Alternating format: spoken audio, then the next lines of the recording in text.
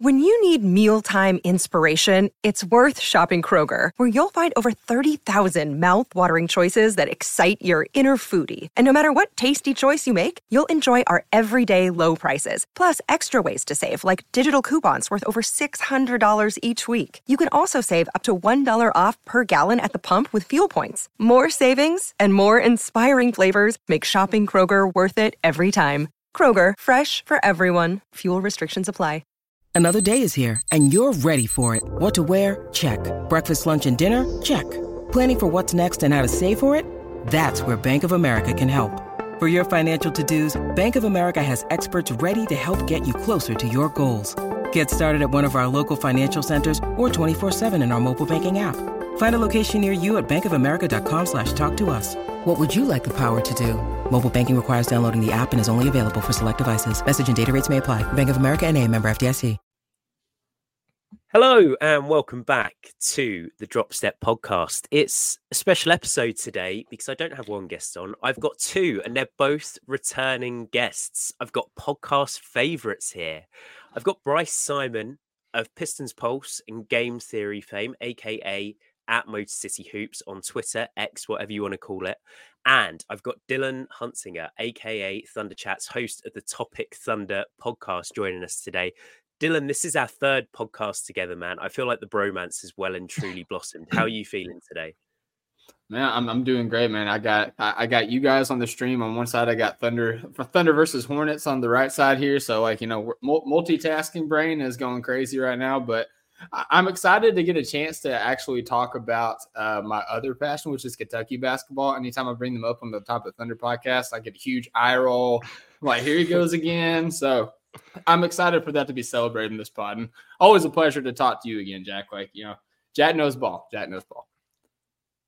I'll take it. Whenever anyone says it, I'll clip it, I'll post it, whatever. And we've got Bryce back as well. And I'm always mindful, Bryce has joined Game Theory. He's covering the draft in a down year. They're talking a lot of NBA. So whenever there's some draft stuff we can cover, I really want to get Bryce on. And of course, yesterday they dropped a 2-hour draft preview extravaganza. So it's great timing on my part. But Bryce, we're keying in on Kentucky today. And last time you were on the podcast, you mentioned Colorado as a team to look out for if you're scouting the draft. I feel like Kentucky fall into this same ilk, right? So many prospects on this team. Yeah, absolutely. You also made me realize something. So when I started covering podcasting about the Pistons was December 2020 when the rebuild started. So all I've ever done is talk about a really, really bad Pistons team. And then I truly get into NBA draft coverage. And what year is it? Not the year of Victor Wembanyama, not even the year of Cade Cunningham. It's the year of who at number one? And so I think I'm bad luck in NBA podcasting world. So I may not get another gig because whatever podcast I jump on, that thing turns into not the most talented, not the most successful. So I may never get one. Hopefully it doesn't carry over to guest appearances for your sake, Jack. I feel like maybe Bill Simmons is going to approach you and suggest covering the Lakers or something like that. There's some ways that we can work this to our advantage here. But look, we would like you to cover the Timberwolves next, Bryce. I understand. Yeah, that's a rivalry that's properly heating up. Look, we're talking Kentucky today. I think that we're mainly doing it from the draft perspective, but we've got Dylan here to sort of talk us through the fan side, the feelings that these players are evoking as well. Kentucky are 15-5 at the moment, coming off a tight loss to Florida. Some negatives to take from that game, but I think the overwhelming positive was Reed Shepherd. I watched that game back today because I wasn't staying up till, God knows however early in the morning. And Reed just jumped off the page in terms of it's probably the most ball dominant game I've seen him have. I think he played over 40 minutes in that game. Dylan, I'm going to start with you. As a Kentucky fan, how has it been to see another member of the Shepherd family sort of come into this team and absolutely light it up?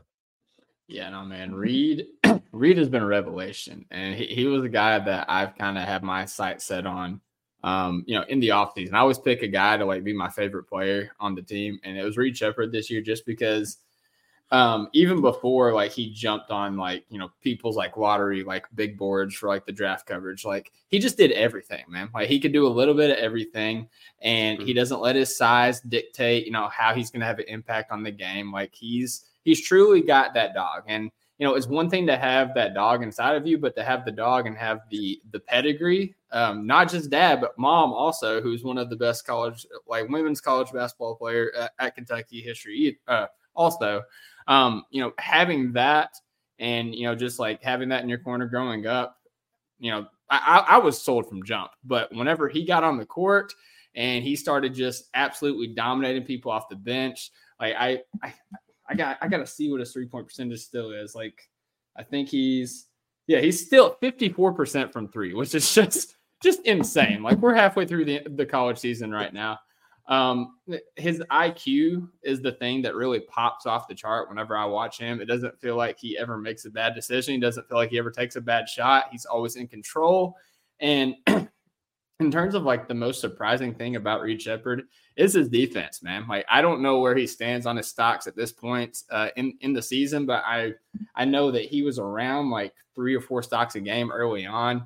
And I've seen people compare his efficiency to Zion Williamson and Anthony Davis in their college careers based on like, I think it was, Brock Torek or something like that, the website. Unfamiliar with it. I've seen it, but yeah. Man, like Reed's the whole package. Like, and it's weird. I know we're going to talk about Rob as well, but it's weird for both of your prospects. Like we've seen in the past, like your best prospect comes off the bench for you. Like Florida State was famous for it for like a few years, but to have 2 of your best prospects on your team coming off the bench is just a wild scenario. But yeah, like you were saying, like, he got to cook with DJ out last night and, have the ball in his hands. And I feel like, people like Cal gets a bad rap because, he's made some questionable coaching decisions, but in terms of getting his guys ready, there's nobody better, specifically at the guard position.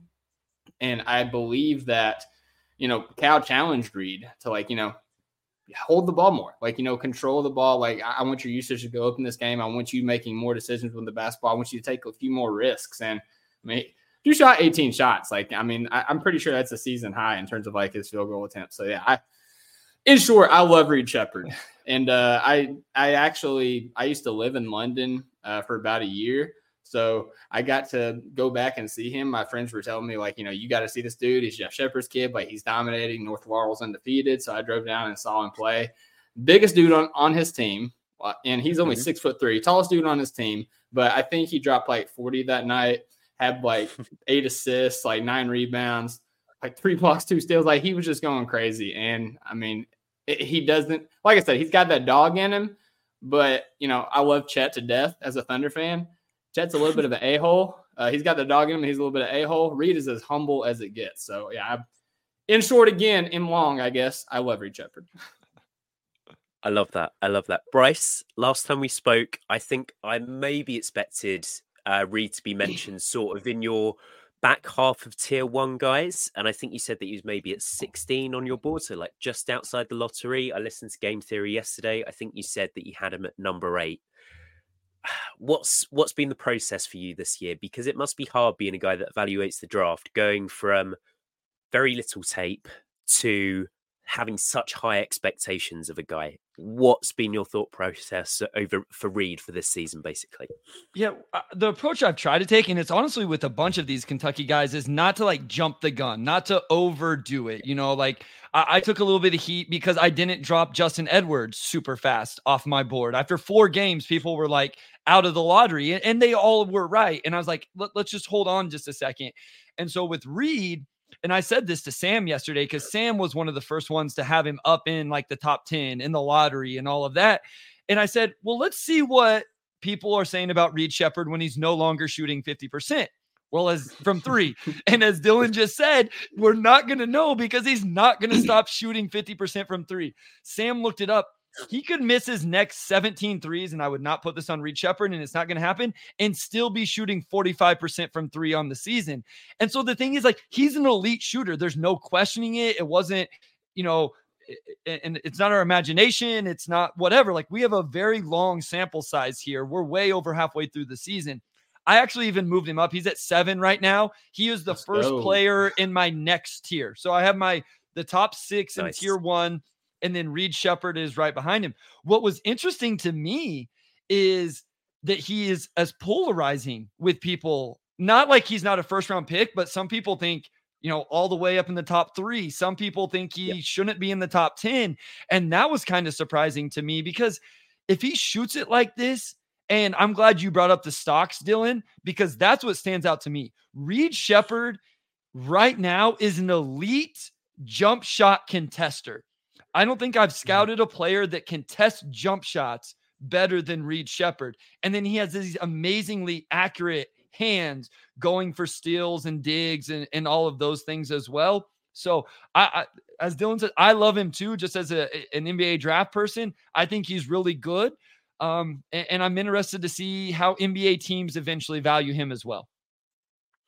So I think in that Florida game yesterday, he put up 24 points, 6 assists, 8 rebounds, 2 blocks and a steal. Nice stat line for a freshman, playing 45 minutes in a single game. But what I was really impressed with was sort of the total display of the offensive package. So I think I counted finishes at the cup with his left hand, finishes at the cup with his right hand. He hit floaters.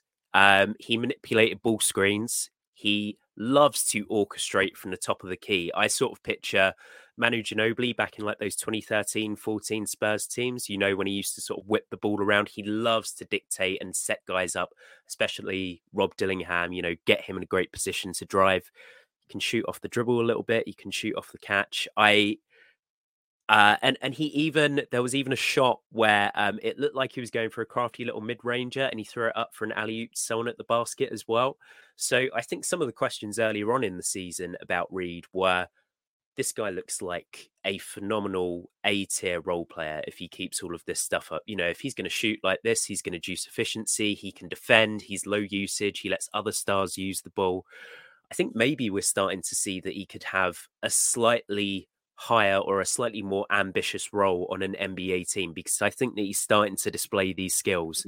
I don't know if it's just because DJ Wagner is out and he's getting more usage, or something's clicked in his head mentality wise, and it's more of I might be one of the best players on this team. So Dylan's watched every minute, so I'm curious to see what he thinks about this. But I think that's where the draft stock could go even higher with Reed, is if you look at him as hey, this guy can truly be an on-ball creator of an offense in the NBA, then it's not like what you were saying, Jack, where he's just catching reversals, knocking down open shots, being a good defender. And so Dylan, having watched every game, how much of that have you seen? How much more do you think that's in his game? Because obviously DJ has the ball, Rob has the ball at times, all of that. Do you think maybe what we saw in the Florida game is truly kind of what he's capable of? I think that he could be capable of it. I think that the sample size is still a bit too small to fully determine that. But what I do think is special about him, and ironically, as I'm watching the Thunder, a comp I kind of had for him is a little bit of a Case Wallace in terms of how he would, his role in the NBA. Yeah. A guy that, has some juice on ball, but can really thrive off ball and kind of dominate playing off of guys like that. But, who's to say, man? Like I said, I was hype about Reed in the offseason, and he's just continued to shatter every expectation. And I think, even all the draft guys that I'm close to, I think both of you guys are really close to no ceilings guys. Absolutely. I talk to Rucker all the time, and he was kind of poking fun at me over the offseason about Reed Shepherd, and then he was like, okay, I moved Reed into my lottery. So it's interesting, man. I'd like to see as the season goes on, because I love DJ Wagner, but I also don't love DJ Wagner. Specifically with the ball in his hands late in the games. So I'd like to see Reed take more of an on-ball role as we get, deeper into conference play, into the postseason play. But, against a tough Florida team, a team that's been ranked, a team that we barely beat in Gainesville and, took us to overtime, he thrived. So it's a good sign early on, at least. Florida is a very talented team, regardless of anything else. There's a lot of talent on that roster. Mm-hmm. I think the shot that I'm glad you tracked like the left and right hand finishes at the rim, Jack, because that was interesting with me. Like Reed is going to have to be a finesse finisher. He's going to have to be a creative finisher in the lane. Like he's not going to be poster dunking guys. I'm not saying he's not athletic. He has plenty of explosion to last in the NBA. That's not what I'm saying. He's just going to have to be one of those guys that finishes with floaters and finesse finishes. But he had a mid-range pull-up in that game against Florida, going to his right, rising up right about the right elbow. I was like, man, that was nice. And he's not like the most creative ball handler or flashy ball handler, but it's very practical. He can stop, he can change direction, and that stuff is effective. Like, I think there's very little wasted movement and motion with Reed. Like, he gets the ball where it needs to go, whether it's passing, dribbling, or shooting it, which usually goes in when he shoots it. So he does a lot of things really well. I'm interested to see as we get into like conference play, or like, what if this kid in Kentucky makes a run in the NCAA tournament? Like, that's because I still don't know that everybody realizes how good he is and what the numbers are right now. And I think the Cason Wallace comp defensively makes a lot of sense, because what I loved about Cason was he had those great hands. He would block some shots, and that's it. He blocked shots a little bit different than Reed, but the same kind of like defensive impact with that stuff. So yeah, it's interesting. And Jack, like Reed Shepherd was not a guy I scouted, Jack, coming into the season. I was talking to you about this with Avicic, who we'll talk about later. Reed Shepherd was not on my radar, and man, this kid, all the credit to him for everything he's done. Yeah, just sort of final thoughts on Reed. I think in terms of like his driving, he really reminds me a little bit of Derek White this season, where you watch both of those guys, and what really jumps out to me is it's not the, flashy crossovers or spin moves or things like that are getting him open at the basket. It's quite almost 0.5 second basketball, where they make a decision once they've got the ball, they catch, and they're determined to get to where they're going to get to. And I think that that's what's jumped out to me with Reed in the limited minutes that I've watched. He's really quite forceful in his play, and I think that that's good for a guy that doesn't necessarily possess sort of like elite athleticism. And the other thing about the right-handed and left-handed finishing, I want to use this as a not so neat segue. I don't know if I've seen it with Rob Dillingham. I think that he likes to go to that right-handed floater quite a lot when he could potentially be finishing with his left at the rim. Guys, what have been your thoughts on Rob? Because at the end of the podcast I did with Bryce, I said that he was probably the prospect I was looking at most, because he's one of the most fun guys that's potentially going to get drafted this year. Real quick, and then I'm interested to see what Dylan has with Rob. Just on Reed, one thing that the shooting also gives him is an elite first step, because people have to close out so hard to him. So that's going to open up driving lanes on its own. But I'll let Dylan cook on Rob before I give my thoughts. Yeah, Rob is another guy that, obviously everybody knew who he was coming into the season just because of his performance at OTE. I think that was even against the Thompson twins. Everybody knew Rob as kind of like this kind of AIM1 mixtape tour type basketball player, like with the ball in his hands in the shot creation and the dribbling and everything. And I really had questions because we haven't seen Cal let anybody kind of cook with the ball in their hands like that. And so I had questions as to how he was going to work with this team. Obviously, we had the global games in Canada, and it was very clear that, he didn't have the physicality to kind of match up in those matchups. And to his credit, he really hit the gym in the offseason. He worked to add muscle to his body. He's still very small, but, he's got a stronger core. He can handle a little bit more physicality. And in terms of like what he can do with the ball in his hands, like I think Cal said he gets like three mess ups before he pulls him. And, he just kind of lets Rob, kind of do what he's going to do, because, it's a give and take kind of thing with him. But just his wiggle, man, like his ability to get free off of his man. Obviously, like I don't know what his shooting is right now, but like, in terms of shooter, like off the catch, like I feel like he's a really good shooter. Off the dribble, it's a little bit more shaky, but I do agree. It feels like, he's a lot stronger driving to his right. It feels like he favors that a lot. I can just like picture in my mind him driving baseline with his right hand, like over and over and over again off the catch. I really like Rob. The thing that's like impressed me with him that I haven't seen in his game, like, the shooting, the driving, like that's all kind of like leftovers from what I've seen from his OTE tape. But I think he's evolved a little bit as a passer. And also as a defender. Like, you know, he's no Reed Shepherd on defense at all, but like he's not a total sieve either. I think that, you know, he's finding a way to, you know, he knows where to be positionally. You know, it's just the body isn't really catching up with the mind right now. Obviously, you know, guys can, you know, bully him, and once they get inside, you know, they can blow right past him. So it's a little bit of give and take on the defensive end, but I think that he's really developed a lot as a passer. And, you know, just the chemistry between Rob and Reed, like, you know, whenever they play together, like whenever I think Rob had to miss a game early in the season and Reed struggled, and it was kind of weird. And then they came back and like, they're right back at it, man. It's like the old 2K games where you had the orange juice thing.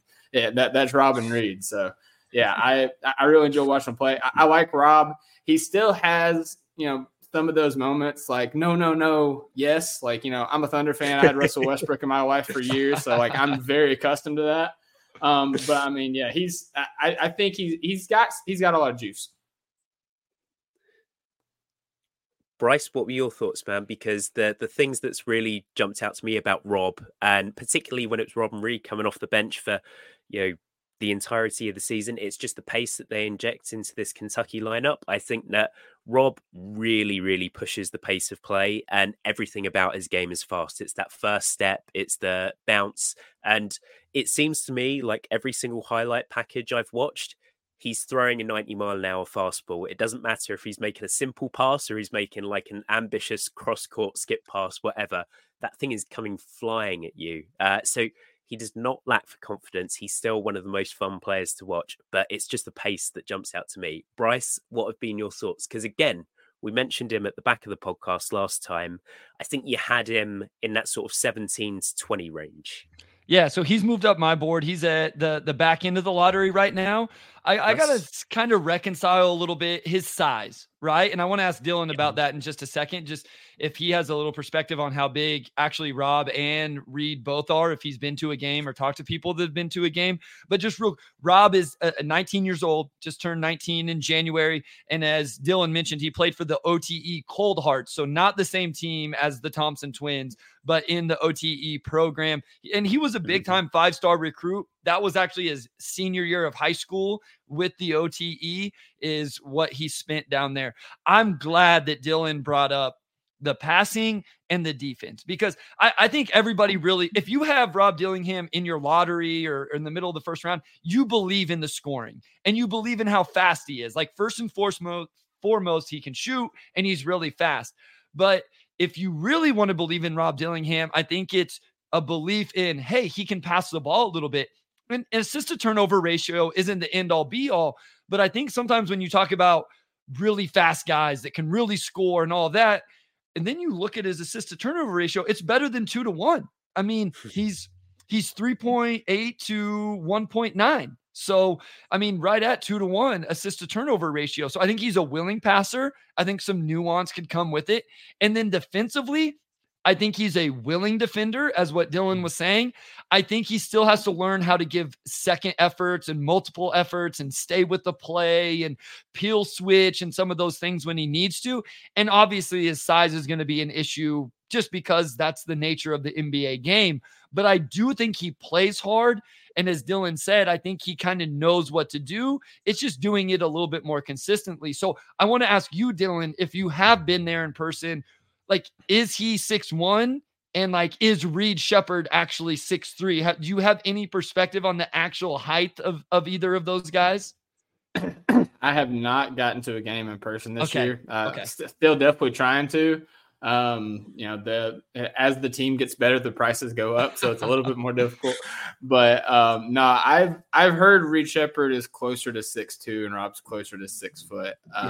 In person. So, but I mean, at the same time, like I know that is a little bit of a detriment, but Reed specifically, he plays a lot bigger than his size. And Rob, like he may not play bigger than his size, but he thinks he's bigger than his size. He plays like his mentality is bigger than his size. So, but yeah, I mean the size is, it is smaller than, you know, what you see on the TV. it's probably what you're thinking.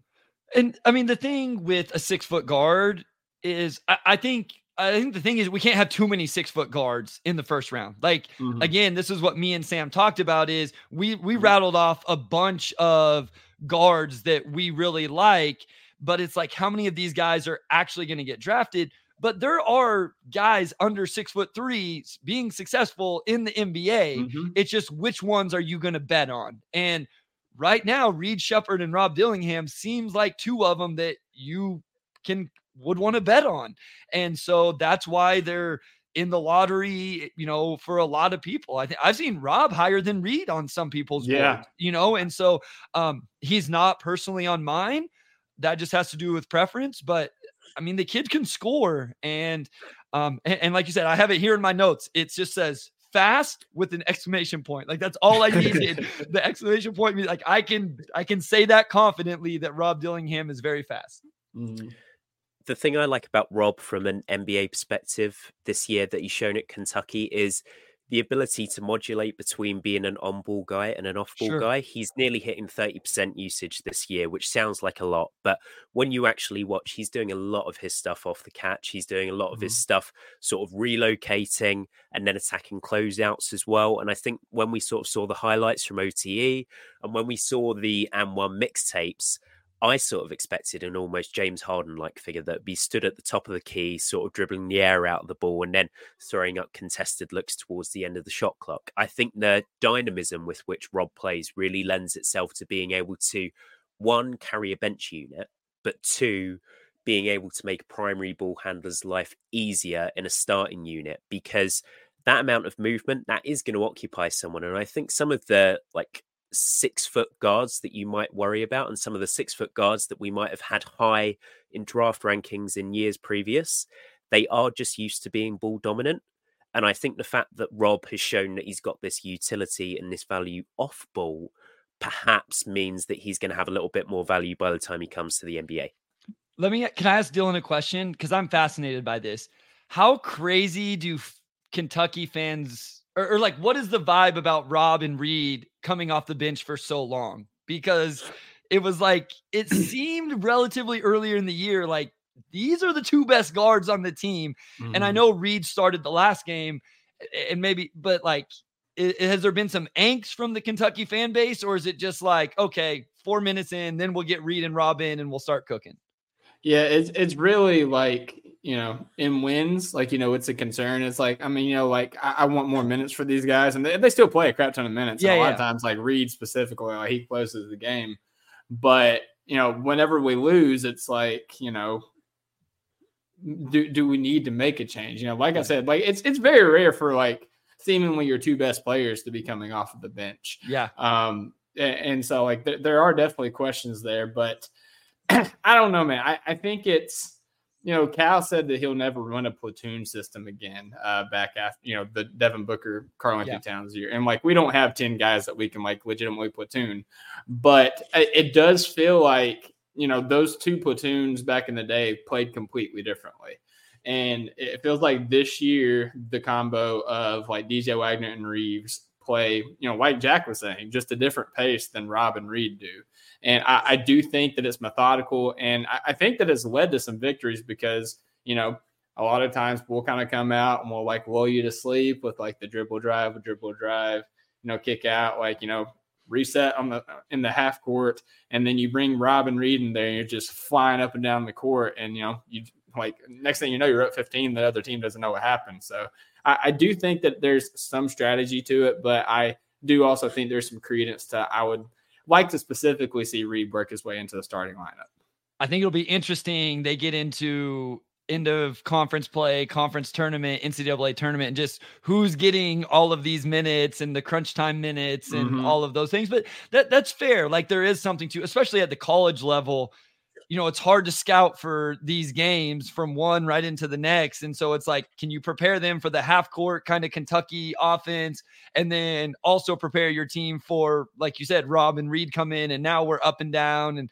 And then you have the variety of big guys that offer different things as well. So it'll be interesting to see how Cal uses all those guys. I think we spoke about the size of Reed Shepherd and Rod Dillingham earlier and how they're potentially a little bit smaller than you maybe would ideally like them to be. I think this whole Kentucky roster has been a little bit smaller than you'd like it to be. Obviously, the only guys above 6'9" were all injured to start the year in Aaron Bradshaw, Ugonna Onyenso, and Zvonimir Ivisic. And we still almost beat Kansas. Yes. Yeah, it was damn close. It was damn close. But I want to move us on to the theoretical bigs. And Bryce, I think you're a little bit worried about this pre-pod. I'm not asking for war and peace here, man. But I want to talk about Aaron Bradshaw and I want to speak about Big Z, Ivisic. Dylan, I suppose start us off. What were your expectations coming into the season? What was the word on the street basically about these two guys? Did you think that they could come in and contribute this year? Yeah, I think that was the thought with Bradshaw. I mean, I know before his injury, a lot of people like kind of had him, fringe lottery range at least, just off like his potential. I know in the McDonald's All-Americans game, there was all the reports about, oh, he knocked down 4 3-pointers in this game. Like he did this, he did that. He's blocking people at the rim over and over again. Like he's got great instincts around the rim, all this stuff. And, to his credit, there's been some games that, he's really popped. Like there's been, I think, first or second game after he came back from injury, he had like 12 points, 10 rebounds, like 3 blocks. And I was like, okay, that's nice. And, he hit the big 3 against the Florida game or against Florida to, give us the victory. And it feels like as we get into the season, like deeper into conference play, like you can't play him because he jumps at everything. Like you give him the slightest head fake, he's in the air. So by that constellation, he's foul happy. Like, he's going to be in foul trouble, like pretty much most of the game. And his 3-point shooting is kind of falling off a cliff based off of the expectations of, what that was going to be like. So at the end of the day, you would rather play a bigger, more physical, more experienced Ugonna at the 5 spot for Kentucky. And, and then I don't know, we're going to talk about Big Z in a little bit, but a guy that could theoretically give you so much more than Bradshaw does, in comparison to, playing Bradshaw. I haven't given up on Bradshaw. I think that he's still a fun prospect. I don't think that he's going to leave after this year. Like for the draft, he might transfer. I don't know, but I don't think that he'll go to the NBA. Personally, like, I guess he can sneak in the second round, but I think that he could really benefit from, having another year, working on his body, kind of having a full off season to, really attack and work on his game as opposed to having a rehab an injury and, see where it goes from there. But I don't expect a lot the rest of the season out of Bradshaw. Yeah. I mean, I have Bradshaw in the second round right now. Sorry, Jack, go ahead. Mm-hmm. No, Bryce, I was just going to say, go for it, man. What are your thoughts on Aaron? And it's interesting you brought up like him jumping at everything defensively because Aaron is one of the guys I got to scout coming into the season. So I went back and watched the high school film and all of that. Mm-hmm. And I said, definitely some rim protection potential and some really good reps. But then there's times he just like swings recklessly at the ball and goes for ones he can't really get. So it was really weird because he'd play with straight verticality sometimes. And then sometimes he would just be completely careless. And I think what it is, again, I was talking to a scout recently about Bradshaw. And it's like, isn't this what the NBA is looking for? And that's exactly like the archetype is a modern big with some athleticism and floor spacing. But at the end of that, Jack and Dylan, I have a question mark because as you alluded to, Dylan, he's only 3 of 10 from 3 this year. So while he's hit some and it's looked good and he did it in high school and all of that, in 13 games, in 250 minutes, and I only bring up the minutes because when we talk about Big Z, that I'm going to bring up how many minutes we've had to evaluate. He's only taken 10 threes. He's only 57% from the free throw line. And then you brought up the fouls as well. 2.5 fouls per game in less than 20 minutes a game. So there's just, if he gets drafted, it's either because he goes on a crazy run here towards the end of the season, or, and we've seen this with other guys, like Peyton Watson is going to be the guy that people point to for the next few years. A guy who came out of high school with a good rep, didn't play a ton of minutes at UCLA, got drafted in the first round, and is contributing to the Denver Nuggets. He's a huge piece of the Denver Nuggets this year. Yeah. So there are going to be some of these guys. I'm not saying that's Aaron Bradshaw. I'm just saying that, like, if he gets drafted or stays in the draft, it's probably based off the high school, the projection, the archetype, and then the pre-draft workouts and all of that. Yeah, no, I completely agree. I mean, how many times have we seen somebody get drafted on potential alone? Like Chris Livingston, another Kentucky guy, like pretty much got drafted off potential alone last year. So I mean, and I've had Thunder fans like say that they want Aaron Bradshaw in the draft this year, and early on it's like, yeah, like that's cool, like the potential, like the archetype, it all makes sense. And like as the season goes on, I keep seeing the pictures in my reply. I'm like, maybe not. Let's go elsewhere. I think it's so hard to shoot. It's so hard to project shooting at the 5 position. I mean, I've just looked up Jonas Valanciunas, Brook Lopez, and Jarrett Allen, 3 guys who respectively have progressed quite well in terms of their shooting. I mean, Jarrett Allen particularly hasn't necessarily spaced out to 3 this year, but if you're watching, sort of from 16 to 18 feet, starting to develop a nice little mid-ranger, which I don't believe flashed in college, in Brooklyn, or even in previous seasons in Cleveland. You come on to Brook Lopez. Brook Lopez is the ultimate sort of case and point for this. So Brook played 7 seasons in the NBA before he attempted over 20 3-point attempts in a season. And the season that he broke that, he attempted 387. So he just chose to completely switch it up. I think it's one of the hardest things to actually put your finger on when it's sort of scouting bigs, because a lot of these guys, we sort of expect them to come into the draft as NBA ready or finished products. And maybe they're NBA ready, but there's still a hell of a lot of progression to come throughout their careers. And I think that players completely transform who they are from, year 2 to year 7, year 7 to year 10. A lot of players just completely change their role. Kobe White, for example, has found a complete new lease of life with more opportunity this year with Chicago. And Bryce, it's one of the reasons I really don't envy you, man, scouting the draft. Some days I look and I think, well, I might give this a go for 2025. And some days I look and go, well, if teams can't get it right, how am I going to get it right from London, in a couple of hours a week? It's a lot of film watching. Like you're not going to be able to see it, but this is the spreadsheet with the spreadsheet with all the names on it. Right. Like I have 250 names, and then each one of those is a hyperlink to scout with film and all of that. But this archetype is fascinating to me because of the name Dylan just said, Chet Holmgren, because we see the success of Chet and Victor and those guys, and you see how valuable that archetype is. I always am interested to see, does that archetype then get other guys overdrafted because you're looking for the next one? I'm interested to see the Nikola Jokic's, the Domantas Sabonis, the Alperen Şengün archetype. I'm not saying all those guys are at the same level or the same exact type of player, but like this big who can be the offensive hub because they can pass and do those things. Is that going to get Izan Almansa overdrafted this year? Because that's kind of the theoretical idea behind him.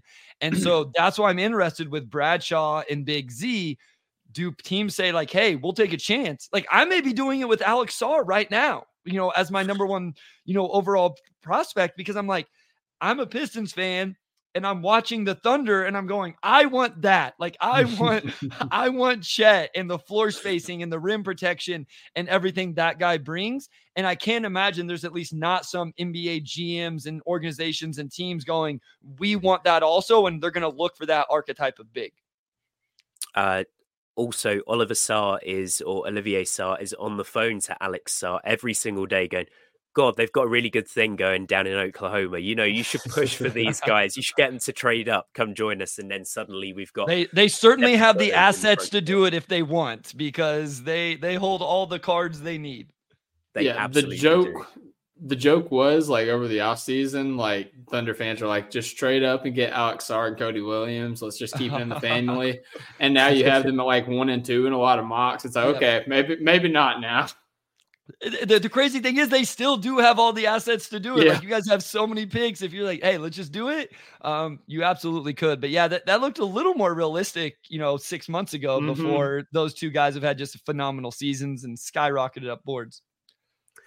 Speaking of a guy who skyrocketed up boards recently, Zvonimir Ivicic jumped into the lottery for some people after one half of basketball. And I know that he had a hell of a lot of pedigree sort of on the international scene before he committed to college hoops playing in Kentucky this year.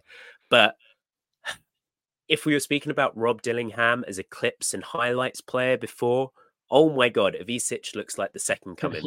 Like, you know, I watched that half against Georgia and I watched some of his play for Croatia in the under-20 tournament. I think it was the Euros last year. And you're seeing monster rim protection. You're seeing off the dribble threes, sidestep threes. This guy's 7'2". He's a rim runner as well. He's got sort of real athleticism and pace. And I think if you were to just cut it there, if you were to just show GMs 10 minutes of a player each year, this guy would probably be going top 3. But then, you know, Bryce has said, I haven't really had enough time to scout him. We don't have a massive sample. And I listened to the pod yesterday, Bryce, and I keyed in on Sam saying, oh, I wrote something about Big Z as he committed to Kentucky this year. And I went back and read it on The Athletic today. So the report was, yes, he can shoot. Yes, he can rim run. Yes, he can shot block. Can't do anything else, essentially. He basically said, really, really bad screen setter for the moment.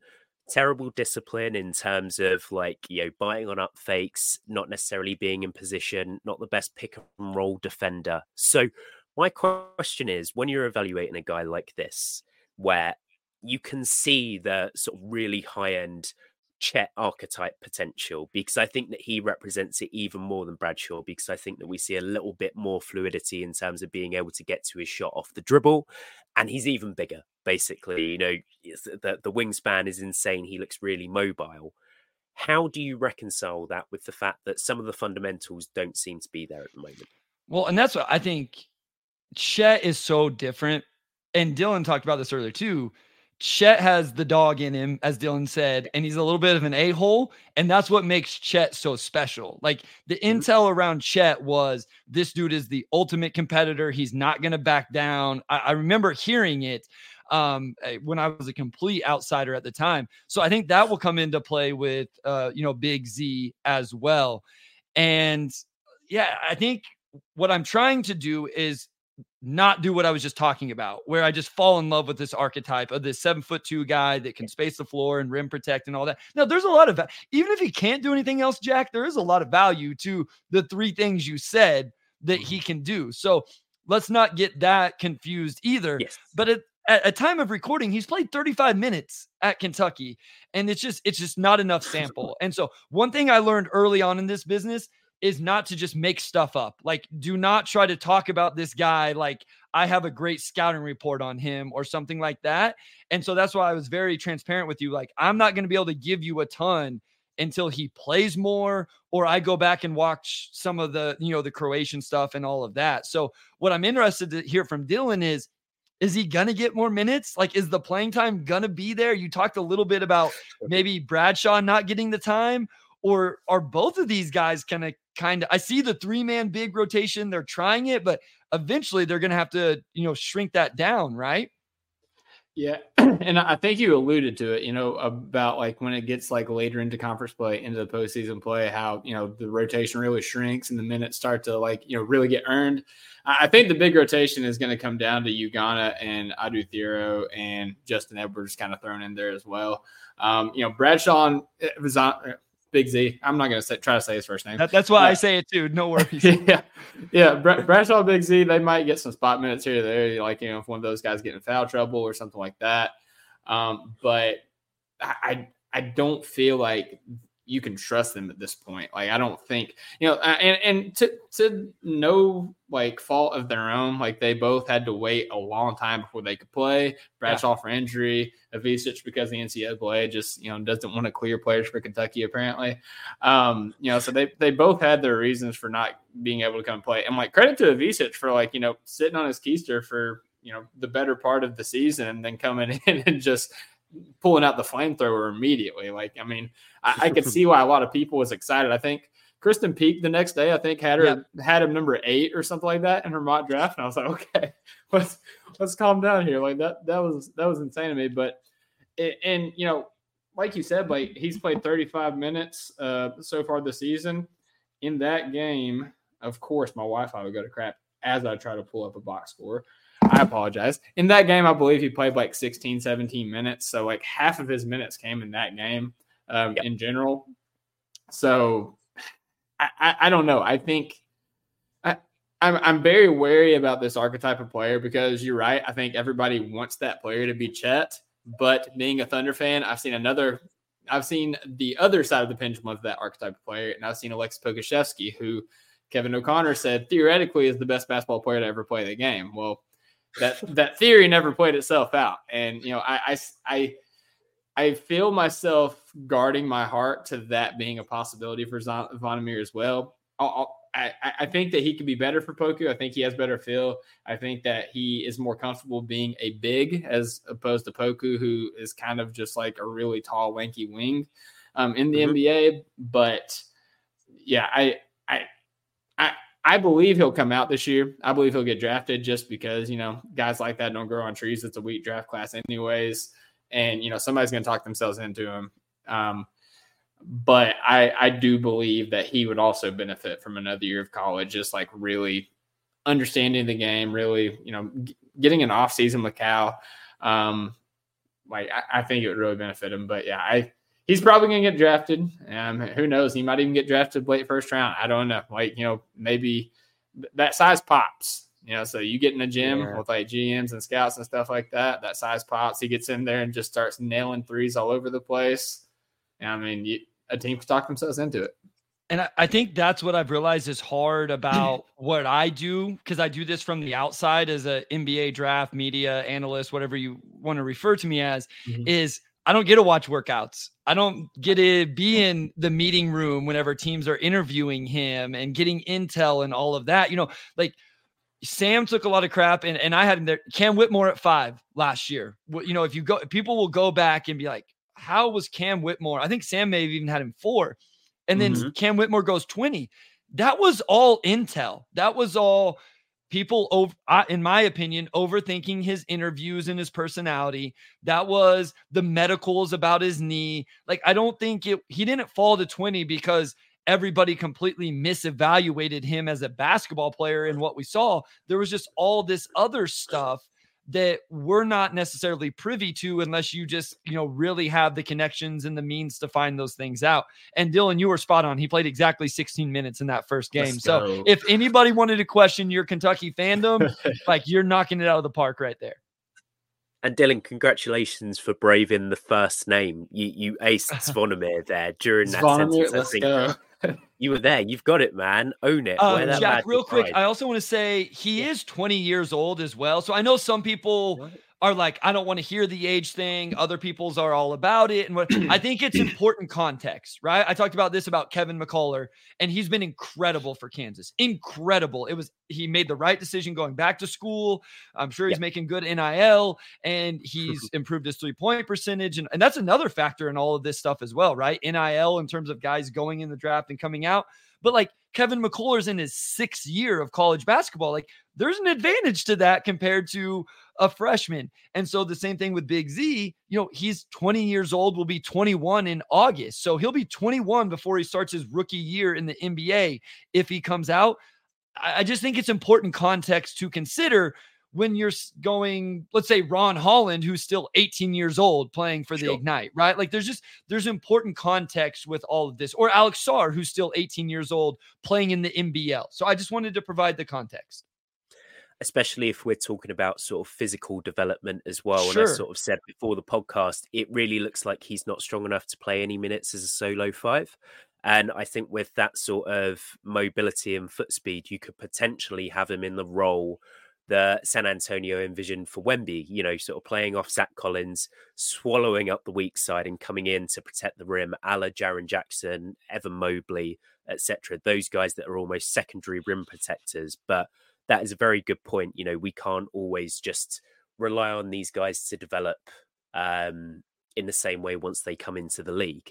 Now, this might be a stupid question, but when we're evaluating talent, I feel like the college year comes into it a hell of a lot. College, G League, international hoops, whatever you want to talk about. But DJ Wagner and Justin Edwards have presumably had dossiers done on them for years now. And up until this season, they were regarded as 5-star recruits. I think that Justin Edwards was either 1 or 2 in the class, and DJ Wagner wasn't very far behind. Why do these guys move down boards so quickly? If we've had faith in them for the first 17 years of their life, why is it once they get to college, why do they drop down these draft boards so quickly? Yeah, I mean, for some people, they don't, right? I was telling you guys beforehand, or maybe it was once pre-recording. Sometimes the conversations get intertwined, but I sent my draft board to a scout in a front office the other day, and I said, hey, like, critique me, tell me where I'm crazy, where I'm way too high, where I'm way too low. One of the first names he brought up was Justin Edwards. He said, Bryce, you're too low. Like, this guy is still a theoretical 3-and-D guy. He's still a number 2 recruit coming out of high school.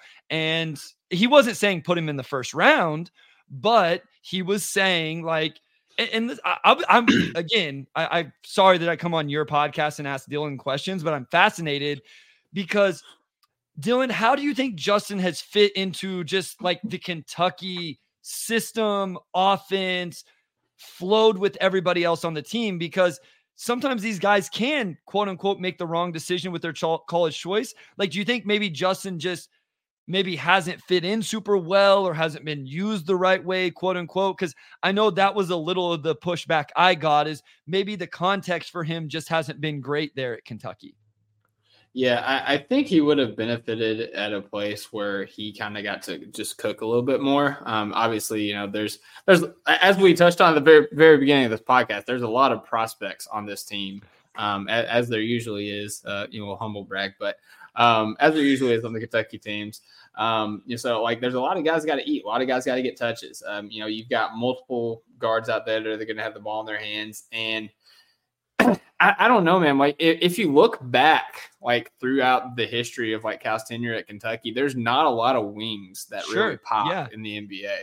And Justin Edwards was like, he was supposed to be the one. Like, everybody was very excited about it. A guy that can like knock down threes, a guy that's super athletic, drives to the rim, really strong, and can play really good defense. It's like, Cal, you can't mess this up. And he still found a way to mess it up. And unless you have like just a certifiable skill, like Darius Miller, knockdown 3-point shooter, Michael Kidd-Gilchrist was just like a hustle defense guy, Keldon Johnson, kind of the same way on defense and just athleticism.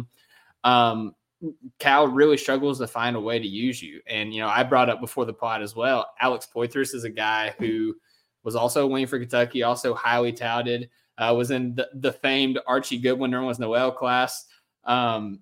And, he was a wing that, Cal kind of misused, but it wasn't 100% his fault because he didn't kind of force the issue. He didn't demand the ball. He didn't ask for the ball. He wasn't assertive. He didn't really have that dog in him. And from what I've seen out of Justin Edwards, just like his personality, his demeanor, how he goes about the game, his approach to the game, I see a lot of similarities in him and Alex Poythress. And I think that the combination of, kind of that approach, that Alex Poythress approach, and just Cal kind of mismanaging wings is kind of hurt Justin Edwards. And I think Chris Livingston kind of suffered from the same thing last year too. Yeah, so I'm really interested with him. I look at him, and I think I refer to him as a wing as well. I think he's more of a forward in the NBA. Like, I think that's going to ultimately be his position. Because you brought it up. Like, I think he can play defense. And I think it was the Miami game where I thought he struggled a little bit guarding Wooga Poplar, who's a little bit more guard wing. And then he did a better job on Matthew Cleveland and Keyshawn George, who are a little bit bigger wing forward type players. So I think the idea, Jack, with Justin Edwards is still like this theoretical 3-and-D. I would refer to him as a forward. Even watching the high school film, I thought forward. The thing with him is, it's like you kind of know what you're going to get. He's a true off the ball player. He's not going to take a ton of usage. Can he shoot? Right? Like, that's the thing. 71% from the free throw line, under 30% from 3 right now. So there's real questions, but I think he has some instincts from like cutting off the ball, offensive rebounding. If the defense is solid, like, there's something valuable in that versatility defensively. Can he knock down shots? If all of a sudden he can knock down, you talked about this earlier, how do we project shooting to the NBA? If it gets there, that's all of a sudden a really valuable player. It's not a lottery pick. It's not number 2 recruit in the high school class. I love watching Dylan as he's watching this Thunder game. This is amazing. It's cooking right now, man.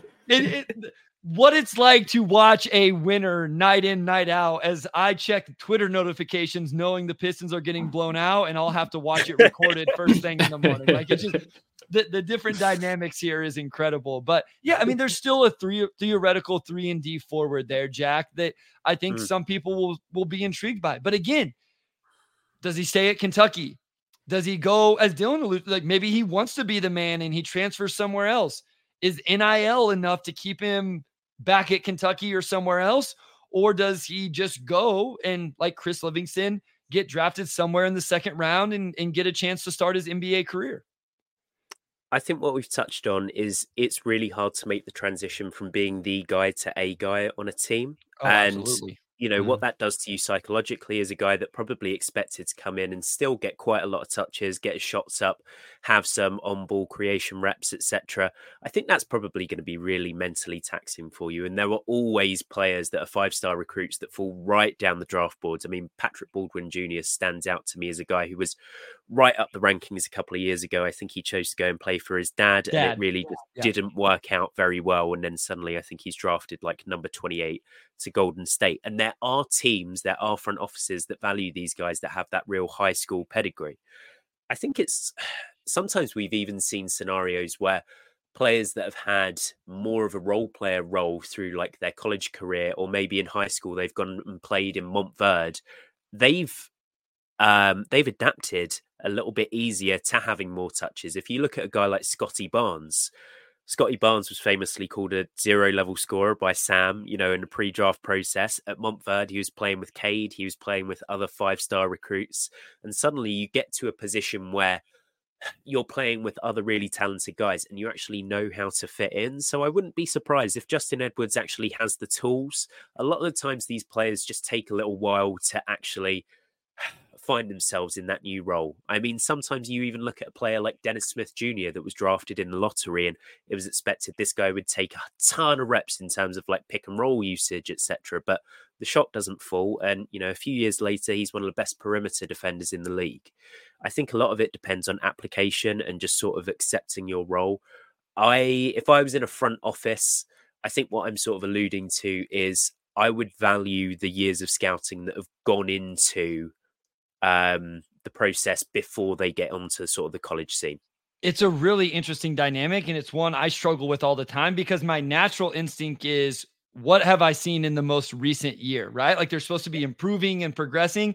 And so I want to go with that. But, you know, Patrick Baldwin Jr. is an interesting name because I actually think he got drafted as high as he did because people gave him a pass based on the context he was in. So even though he was a highly recruited player, people said, well, he went to play for his dad because it's his dad and the team wasn't any good. And so we'll give him a pass because of that. I mean, the same thing, with all due respect to Cal and Kentucky, people say the same thing about Kentucky guards, right? Like we've all been burned on these guys coming into the league and being better than what we thought, SGA and Maxey and all of these guys. And so now it's like, we're going to give them a boost, right? It's like Kentucky guards pan out in the NBA. Maybe Cal, quote unquote, holds them back a little bit, but at college, but they come in and they explode. And so now it's like, we're going the other way with, I'm going to bump Reed Shepherd and he deserves where he's at. We're going to jump him 2 or 3 spots. Again, Peyton Watson it was the big learning experience for me. People were telling me Peyton Watson should be in the first round. I'm like, he averages less points than I did when I played Division I basketball with a torn ACL. Like, what are you talking about?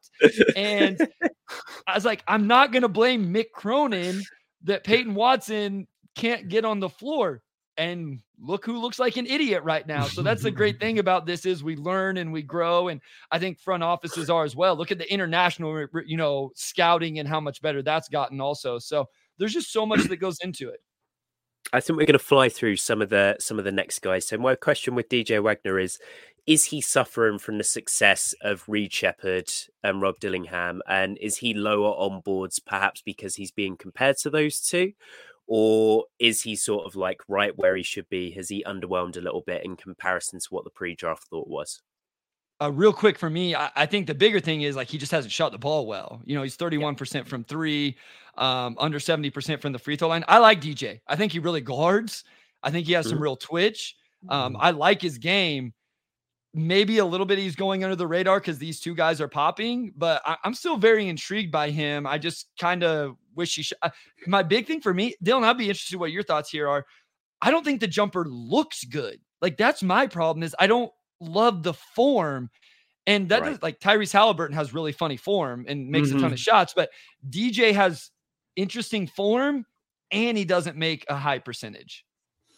Yeah, my thing, I mean, he's definitely, you can see a hitch in the jumper and like the way that like he lands like with his feet like, going forward as well is kind of awkward. The thing that kills me about DJ Wagner and the thing that wants makes me pull my hair out almost every game is the dude gets tunnel vision like no player I have seen on the Kentucky roster in like a very long time. And, there are times that, like, if he's cooking, like, he's got all the tools, to drive. Like, he bumps off of guys. He can blow by guys. He can finish over guys with his athleticism. And he's a solid finisher as well with both hands. But so many times, man, it's just like, he gets the ball and it's just one mission. Like he's not worried about passing out to the wings. He's not worried about, if there's a cutter on the pick and roll or anything like that. He is getting to the rim and that is all he is doing. And it's funny, like in contrast, like Shea, like he has 200 more drives than the next person in the NBA. Like, he drives to the basket a million times a game. But when he's doing that, he's also like, he's got his head on the swivel. He's kicking out to the corner. He's finding the roller. He's looking for cutters. Like he's diversifying his driving game. And it feels like, I'm not saying that DJ can't do that, but I know from experience, like it's really hard to kind of break the habit of tunnel vision. So, obviously he's got a few more reps than I do. And, he's got more people around him to kind of help him with that. But that's the main thing with him, man. I think he has all the tools. I think he has the mentality. I think he does have that dog in him. But until he can diversify his drives, I worry about him. I still think he'd be a good prospect. But I guess as a Kentucky fan, like, going into the season, like I could just see a game where we're like down 2 and DJ just gets the idea, like I'm taking this guy to the rack. And he drives on 2 people and throws up a prayer. So. I love that you brought up finishing with both hands. I don't know that he's always crazy efficient with his left, but even going back to his high school film, I loved how often he tried at least to finish with his left. And I just can't help but think that that's going to, in the long run, that's going to be a really good thing. And in a class where if you ask me, like, who's the most twitchy guy in the class in terms of creating separation, I don't always have a great answer. DJ Wagner can do that. And so I think that eventually could stand out in a positive way for him. Even if people do question some of the decision-making and all that you're talking about, he has like real explosion, first step, twitchiness that there's not a lot of guys have that on their scouting reports in this class. And so if you're looking for that, if you're a front office that really values that and thinks that really translates, along with, I think he gets after it defensively. Like, I mean, I feel like on ball, especially he'll get after it and do that. So, yeah, I'm interested to see how the rest of the season goes. I just wish, Jack, that I bought the jumper a little bit more mechanically. And then, like I said, that there's just nothing in the numbers even then that says, all right, Bryce, stop being a coach and an old man, get off my lawn with perfect shooting mechanics. Like just buy the shooting numbers. And those aren't even there for me to buy into. Fair enough. Right, guys, we're going to move on to the seniors very quickly. Bryce, have you got any draft expectations for either Trey Mitchell or Antonio Reeves? Are they anywhere on your boards right now? Yeah, I mean, they're on my board. I don't have like deep scouts on them. I don't think these guys are like truly going to really play into it, but they're intrigued. Even Adu Thero is a guy I'm interested in. And so like, they're all on my radar. I know he's not a senior, but like they're all on my radar. And it's like, they're interesting. Right. They're interesting. It's really hard watching Kentucky to scout deeply on these guys. It's like, oh, that's a prospect. Oh, that's a prospect. Oh, that's a prospect. You watch somebody like Kansas and it's okay. I got to focus on McCullough and then now Johnny Furphy, but it's a lot easier to do that. So They're interesting guys. Mitchell's interesting.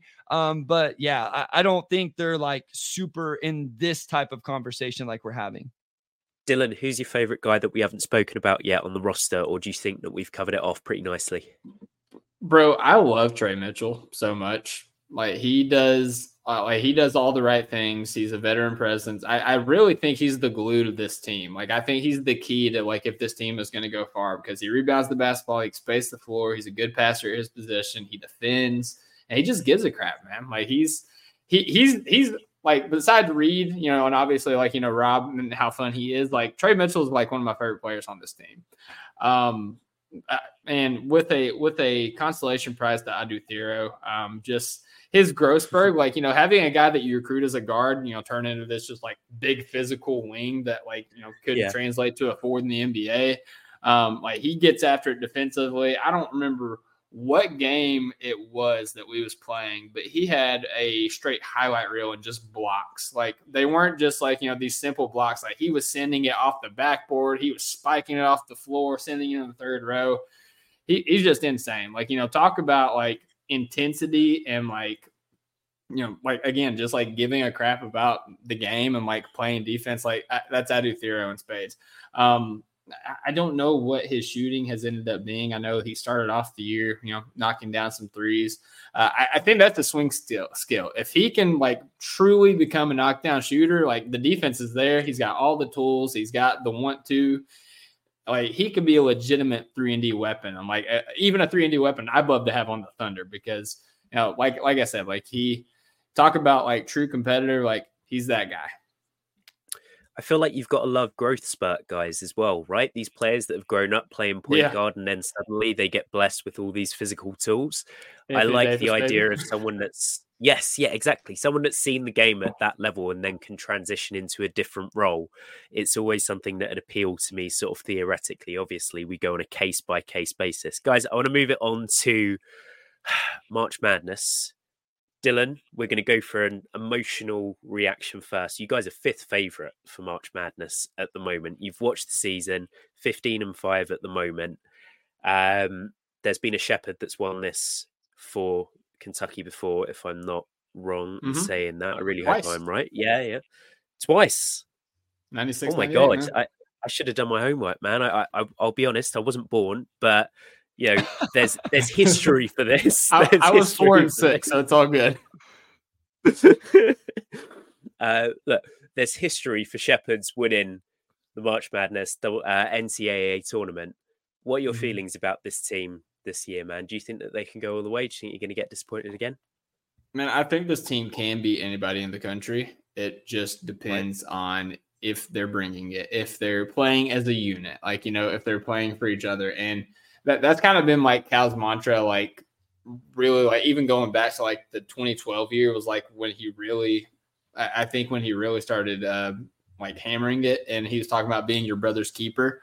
And I think that if you can carry that mindset in, like, being one unit on defense, like switching out screens, communicating, spreading the ball out, like not just trying to get yours, like, really committing to like, winning basketball. And for the love of God, not underestimating your opponent, because my heart can't take another St. Peter's game. It just can't. But yeah, no, I think we have the talent. I think we have the, I guess the diversity in offense and the defensive, what's what I'm looking for? I think we have the ability to, make all the plays on defense to win it all.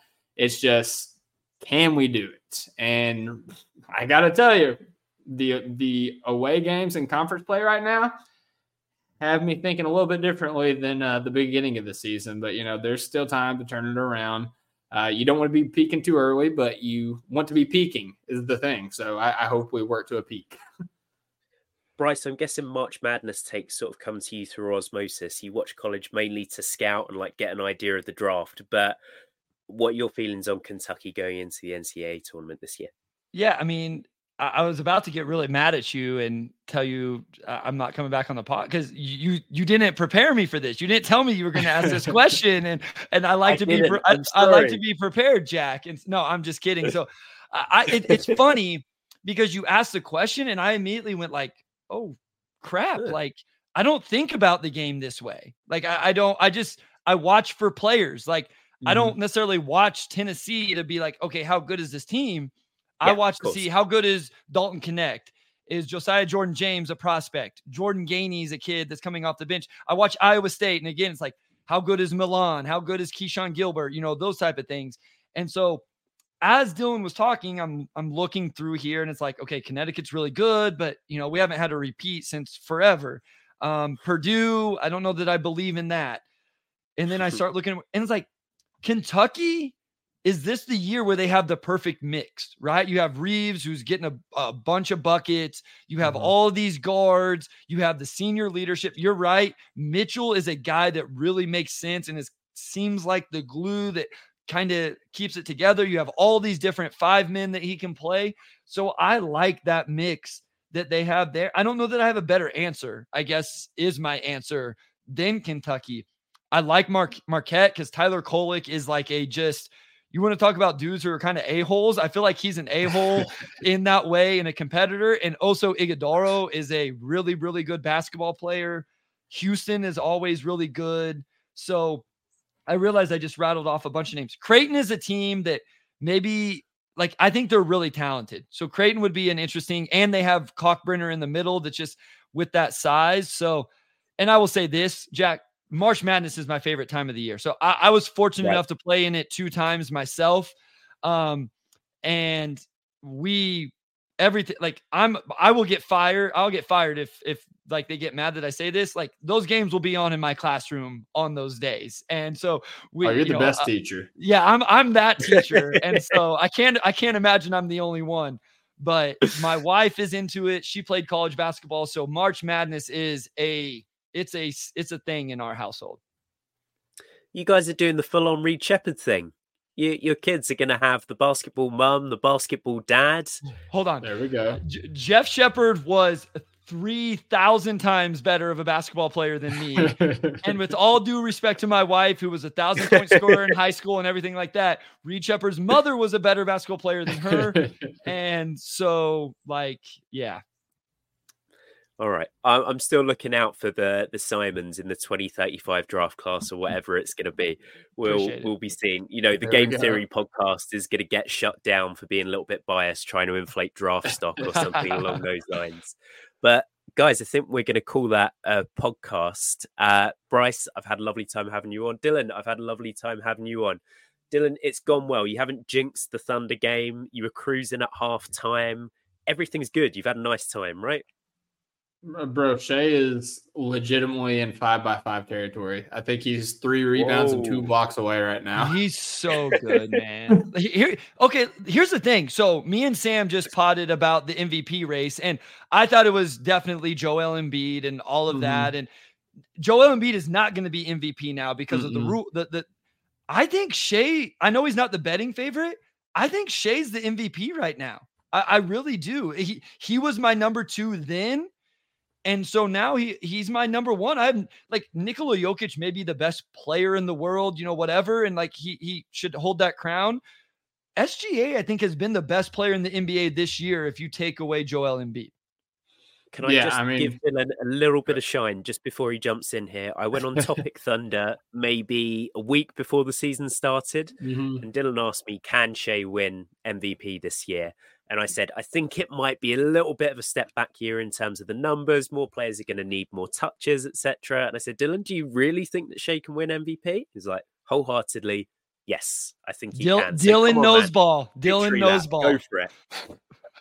See, no, I mean, that's just me being a homer, optimistic. I'm optimistic at heart. But I mean, no, I just believed in Shea. A lot of people was thinking that, with Chet, with Jalen Williams taking a step forward, with, drafting Case Wallace, bringing Kenrich Williams back, all these guys stepping up, that Shea shots were going to go down just because other guys were going to get more attempts. And I was like, I think the opposite. I think that we have more spacing than we ever had. And we do. I think we're still number 2 in the 3-point shooting percentage in terms of NBA wide right now. I think we have more spacing than we ever did. I think that the lane is going to be more open for Shea. We know that whenever Shea gets in the off season, he doesn't just take a jump, he takes a leap, adding to his game. And I was like, we had just seen in FIBA, like the three things that I had addressed like before the offseason I wanted Shea to work on was his 3-point shot, his defense, and his playmaking. And as we get, we saw, flashes in FIBA and we get into the season, he's the steal leader by a mile. He has 8 stocks going into halftime, had 8 stocks going into halftime tonight. Like, just nuts. His passing has taken a leap, career highs in passing. I think he's over Josh Giddey in assists right now. And his 3-point shot, that's still a work in progress, but he's hit, I think he's hit 2 in 3 out of the last 4 games. So, we're working on taking that up a little bit. He's great off the catch. It's, and he's really good on the step back. It's just like, he gets like the side step or, just kind of like off the dribble, 3-point shot. I think that he needs the side step and off the catch to kind of be in the rhythm for the shot. But yeah, man, like I love Shea, and, I've sorry to wax poetic here, but, we're talking about how, Reed, like, kind of taking it full circle, how Reed Shepherd, like, started out like, kind of this unknown. He's like going into like a lottery pick at the back half of the year. Shea was the same thing, man. Like, he was a backup point guard to Quade Green entering the season, and he worked his way all the way up through the rotation. The starting lineup, was the premier player in the tournament, led us to the Sweet 16, barely missed it to send us to the Elite Eight, I think against Kansas State, ironically. And then he was a lottery pick right after that. And I always said, whenever the Paul George trade happened, I was like, at least we got Shea. And, everybody's like, oh, you're a homer. Like, you're just saying it because of the Kentucky. I was like, no, you don't get to where Shea is at without super hard work, a great work ethic, and a desire to be the best. And we're seeing it, man. And it's a beautiful thing to see. Everyone go lock in your bets for Reed Shepherd MVP in the 2031 NBA season if we're going full on, full circle. Guys, have you got anything that you want to plug? Anything fun coming up for the listeners? I mean, just Game Theory podcast with Sam. We'll be doing NBA and then NBA draft stuff. Motor City Hoops on Twitter. And if for some reason you're a Pistons fan, the Pistons Pulse podcast. Dylan, what about you, man? How's it going? Oh, there you go, man. Yeah, I will.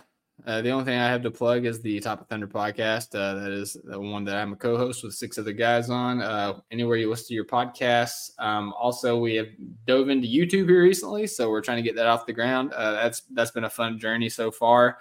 And yeah, man, like, we talk mainly Thunder basketball, but we get into league-wide stuff. And it's not just us. We bring in a lot of guests. Jack's obviously been on, and we'd love to have Jack on again. And Bryce, we'd love to have you on as well. So anytime.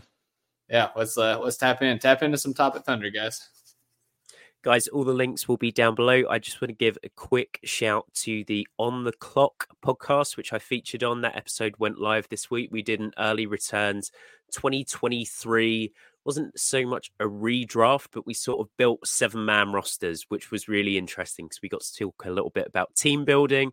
Obviously, one guy got Victor Wembanyama and obviously built the best team. But aside from that, it was a really, really fun exercise. So go check that out. That'll be in the link down below as well.